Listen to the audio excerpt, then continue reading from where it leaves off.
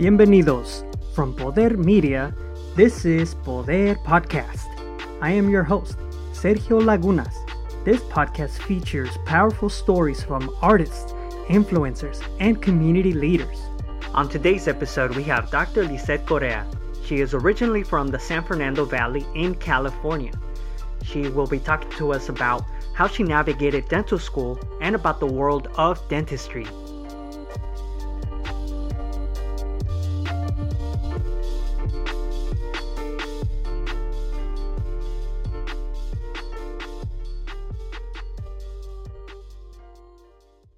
Welcome, Lisette, to Poder Podcast. Hi, Sergio. Thank you so much for having me. Of course, I'm so excited to hear about your story and about dentistry. So tell us a little bit about your origin story and when did you choose to pursue dentistry as your career? Yeah, so about me, I am a first generation Latina. My parents came here from Colombia, and I was born and raised in California in the San Fernando Valley, is where I grew up. Then I went to school in Burbank High and did my undergrad education at UC Santa Barbara, and then did my dental career at UCLA, where I'm currently doing my pediatric dentistry specialty. So growing up, I'm an only child. We had it a little bit rough, like a lot of immigrant families do. But I was fortunate enough that my mom worked at Ralph's and she was part of the union. So she always had health benefits for us, which was great because I was able to go to the doctor, to the dentist on a regular basis. And that's where I first saw my interest in dentistry. And it actually came very young. I must have been about 10 years old when I first started becoming interested in dentistry. And what experience actually sparked that in you that you said, this is the career choice for me? Like I said, I was fortunate to have this routine preventative care. So I never had cavities or any type of real dental or oral health issues. So every time I went to the dentist, it was a really good experience. I was able to get my teeth cleaned and checked. I got to go to the treasure chest, which was the most exciting part of my visit when I was younger. And I liked the way he interacted with me. His name was Dr. Carlson, and it was just always a really pleasant experience. And this one was when I was much younger, and I remember my mom would tell me, "Oh, hoy vas a ir al dentista," and I would be so excited. I would be like, it was like going to church. I want to wear this dress. I want you to do my hair like this. I want to wear these shoes. I would always get this positive reinforcement when I was at the dentist. So, fast forwarding to high school, I started volunteering there. So, I started young with or well, not like young, but I started early with my career specific volunteer work. And at first, it was just filing papers for him. And then I moved up to sterilizing and just like organizing his instruments. So it was always a fun thing for me when I was younger. That is a really great start to picking out your career. It sounds like you started getting experience right away. And when you got to the point of going to dental school, can you talk about how you navigated dental school as a Latina? I definitely chalk this up to my parents because they always me inculcaron to study and try to do something productive with my life, which I think my mom was one of the people that pushed me to volunteer for him instead of just being out in the summer with the homies and doing whatever. But going back to your question, in terms of navigating dental school, it was difficult. I'm not going to lie. Even navigating undergrad was difficult because you go from like a big fish in a small pond to this new universe where things are a lot harder, challenging. You don't have the same resources. So in dental school, I found myself, even though I am proud to say that UCLA tries really hard with their diversity at the professional level in terms of dental school and residency. But I was one of five Latinos in my class, one of two Latinas. My professors and my faculty, most of them were white or Asian, and they were great people, but I didn't see that many professors and mentors that looked like me, that had the same backgrounds as me, the same struggles, like having to work and different things. But once I did start finding some of these mentors, I think that really helped with navigating professional school. And then, of course, my colleagues. I mean, I wouldn't have been able to make it through just by myself. I had to do study clubs. I had to find people that would motivate me when I didn't want to study. They were like, no, Lisa, come on, let's study. So I thought having that community wherever I could establish it was a big part.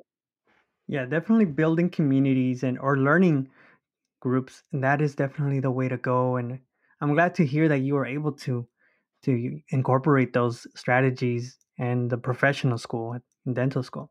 In your experience in the industry so far, where do you see the need when you talk to families?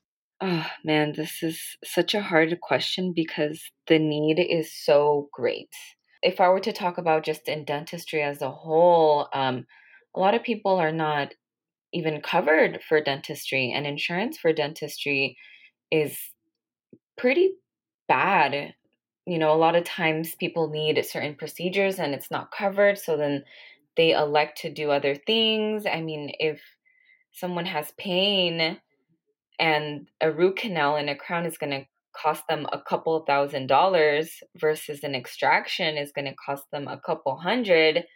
If you don't have the money and you're just trying to get out of pain, that's kind of unfortunately an easy choice. In terms of the specialty that I'm going towards, which is pediatric dentistry, I find that one of the struggles is oral health literacy and education. That's something that I work on a daily basis as a provider, is really giving this information to the moms, the dads, the abuelitos, you know, whoever comes with this child, with my patient into the clinic. We all know that mother's milk is super healthy for children and they need that to grow and for their immune systems. But when breastfeeding is managed in certain ways, or they're not able to wipe their teeth or brush their teeth afterwards, or they're also eating lots of snacks throughout the day, just like so many different factors that could lead to early childhood caries, which is such a terrible disease. It's so prevalent. It's more prevalent than asthma. And these kids end up, well, number one, they can have pain, which can lead to malnutrition issues. Being in pain also leads to them missing school. So that leads to effects in their education. Their parents have to take time off to take care of the kids, or to take them to multiple dental appointments. So the need to prevent the disease before it's starting is so high. And I feel that my role is definitely sharing this knowledge and letting people know, caregivers of all kinds, how they can manage their child and do it in a fun way. I mean, when I think back about my oral health as a child, it was never a punishment. It was a fun thing. I was like, oh, I need to brush my teeth. They're going to be pretty and sparkly. I'm going to get a prize at the dentist because I've been doing so good. Versus some kids, they're like, oh, I don't want to go to the dentist. I'm going to have another cavity. It's going to hurt. They're going to tie me up. Or sometimes I even hear parents, they don't want to be the bad guy. And they're like, oh, si te comes más dulces, el doctor te va a picar. And here I am standing like, oh my God, now this kid definitely doesn't want to come back. Not a positive experience. So there's a lot. Thank you for sharing about your experience in the industry so early on. But what do you aspire as a dentist in the future of dentistry? Short-term goals would be to get out of residency and to start working at a practice and just get more experience. The ultimate goal would have to be to end early childhood caries, to be able to get all of these kids to see a dentist. A lot of people don't know this. We recommend that children go to the dentist at age 1 or when their first tooth erupts, which is a lot younger than a lot of people think. A lot of people are like, oh no, until they're 3 or maybe 5 years old, they don't start taking them to the dentist. So being part of that global mind shift and being part of the systemic change that needs with either policy, with different systems in place to be able to get these children to come see us at an early age so they can have these positive experiences, so we can catch early signs of disease before they progress when it's still preventable. Because there's a certain stage where you can actually reverse the disease. But unfortunately, sometimes when I get a little kid and their first appointment with me is at age 4 years old, they already have a lot of cavities. They're still too little to sit down for a baby root canal and a crown with me. So I have to, put them to sleep to do their treatment. Sometimes we have to pull out their teeth and they're not going to get another set until they're older. So the ultimate dream is to be able to provide the care for all the kids that need it at the age of 1 and for them to have an established dental home that they can come to and be excited like I was and get their toy and get their prize. And if, kids, when they're little, they play, they run. If they fall and hit their tooth, have somewhere that they can go to where we can address their needs promptly and urgently instead of having to go to urgent care and wait in line. And even then, there's not a dentist there sometimes. So that's the ultimate dream, is to be able to get all of these kids in early. And I'm talking all of them. So I don't know how I'm going to do it myself, but I like doing these things because, maybe inspiring someone else to become a dentist, even better, a pediatric dentist. If I can help 1,000 kids, they can help another 1,000 kids. And if we get a bunch more providers, it'll just exponentially grow. That is a great dream to have. And would you say that part of your role as in dentistry is also building trust with the families that you see?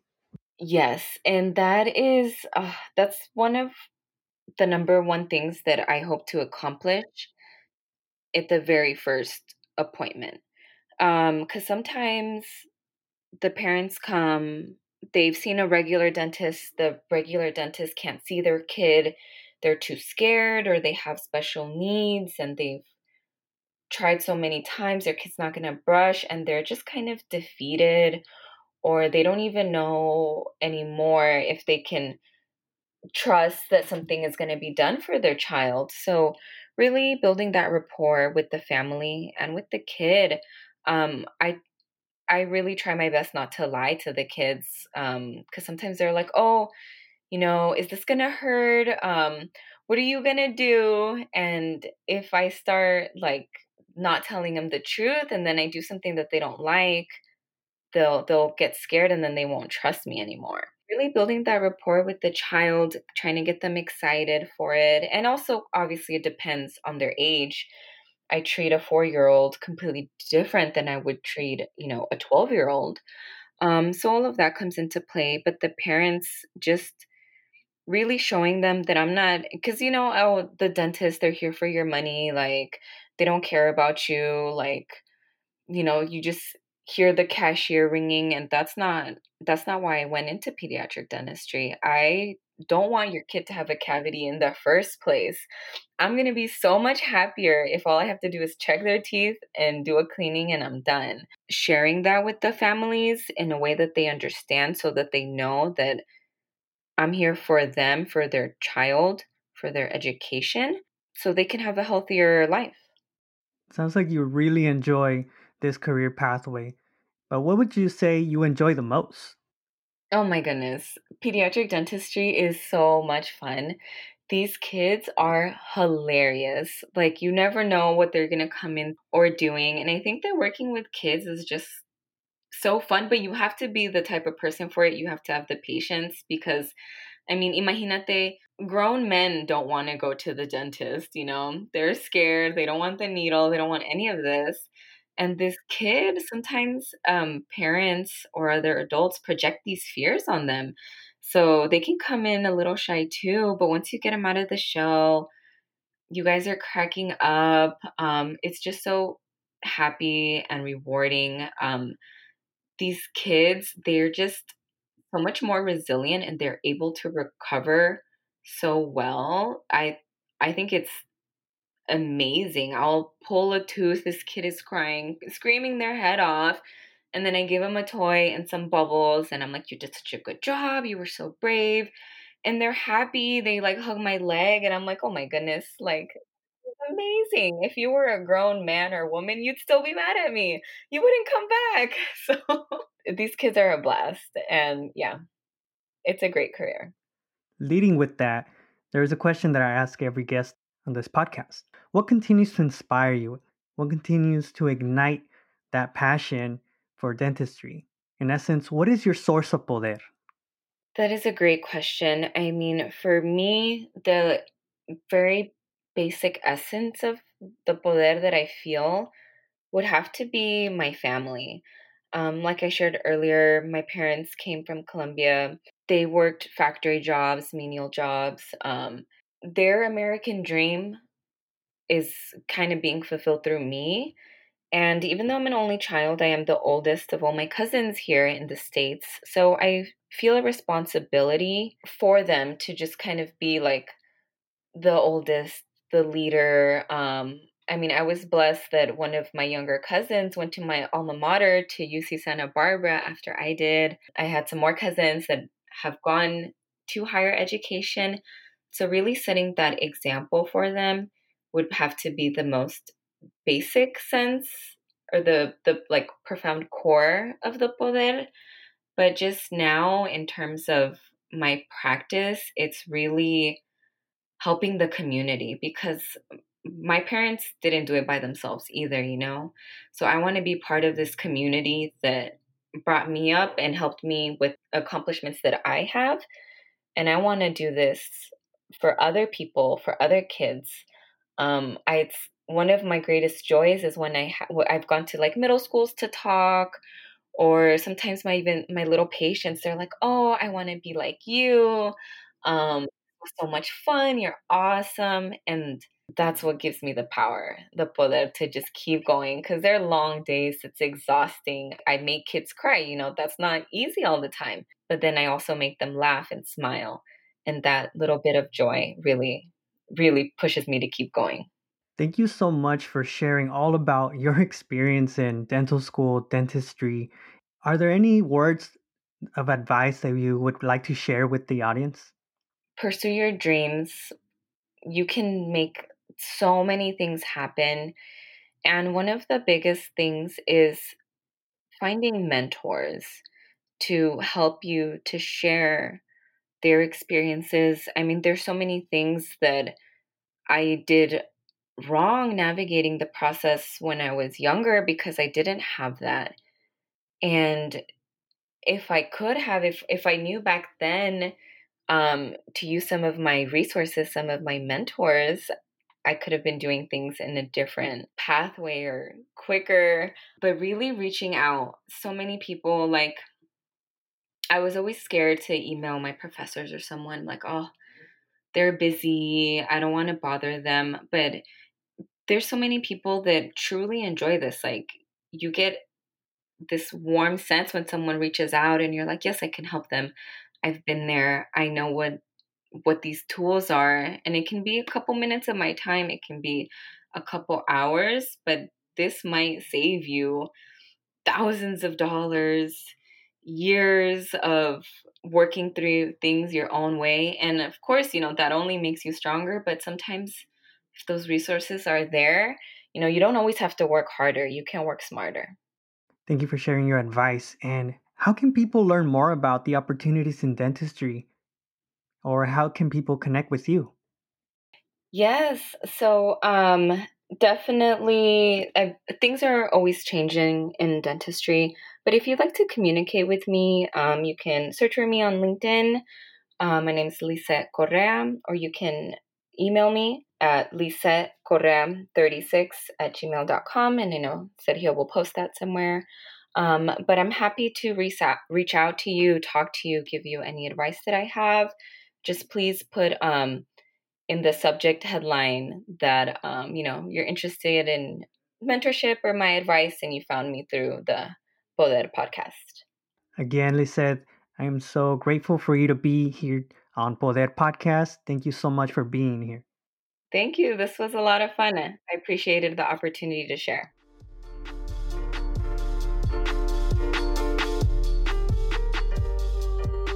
Thank you for listening to Poder Podcast, the podcast con poder. This is Sergio Lagunas. Music is produced by Brian Navarrete. Subscribe on Spotify, Apple, or on your favorite app. You can follow us on Instagram or Twitter at Poder Podcast.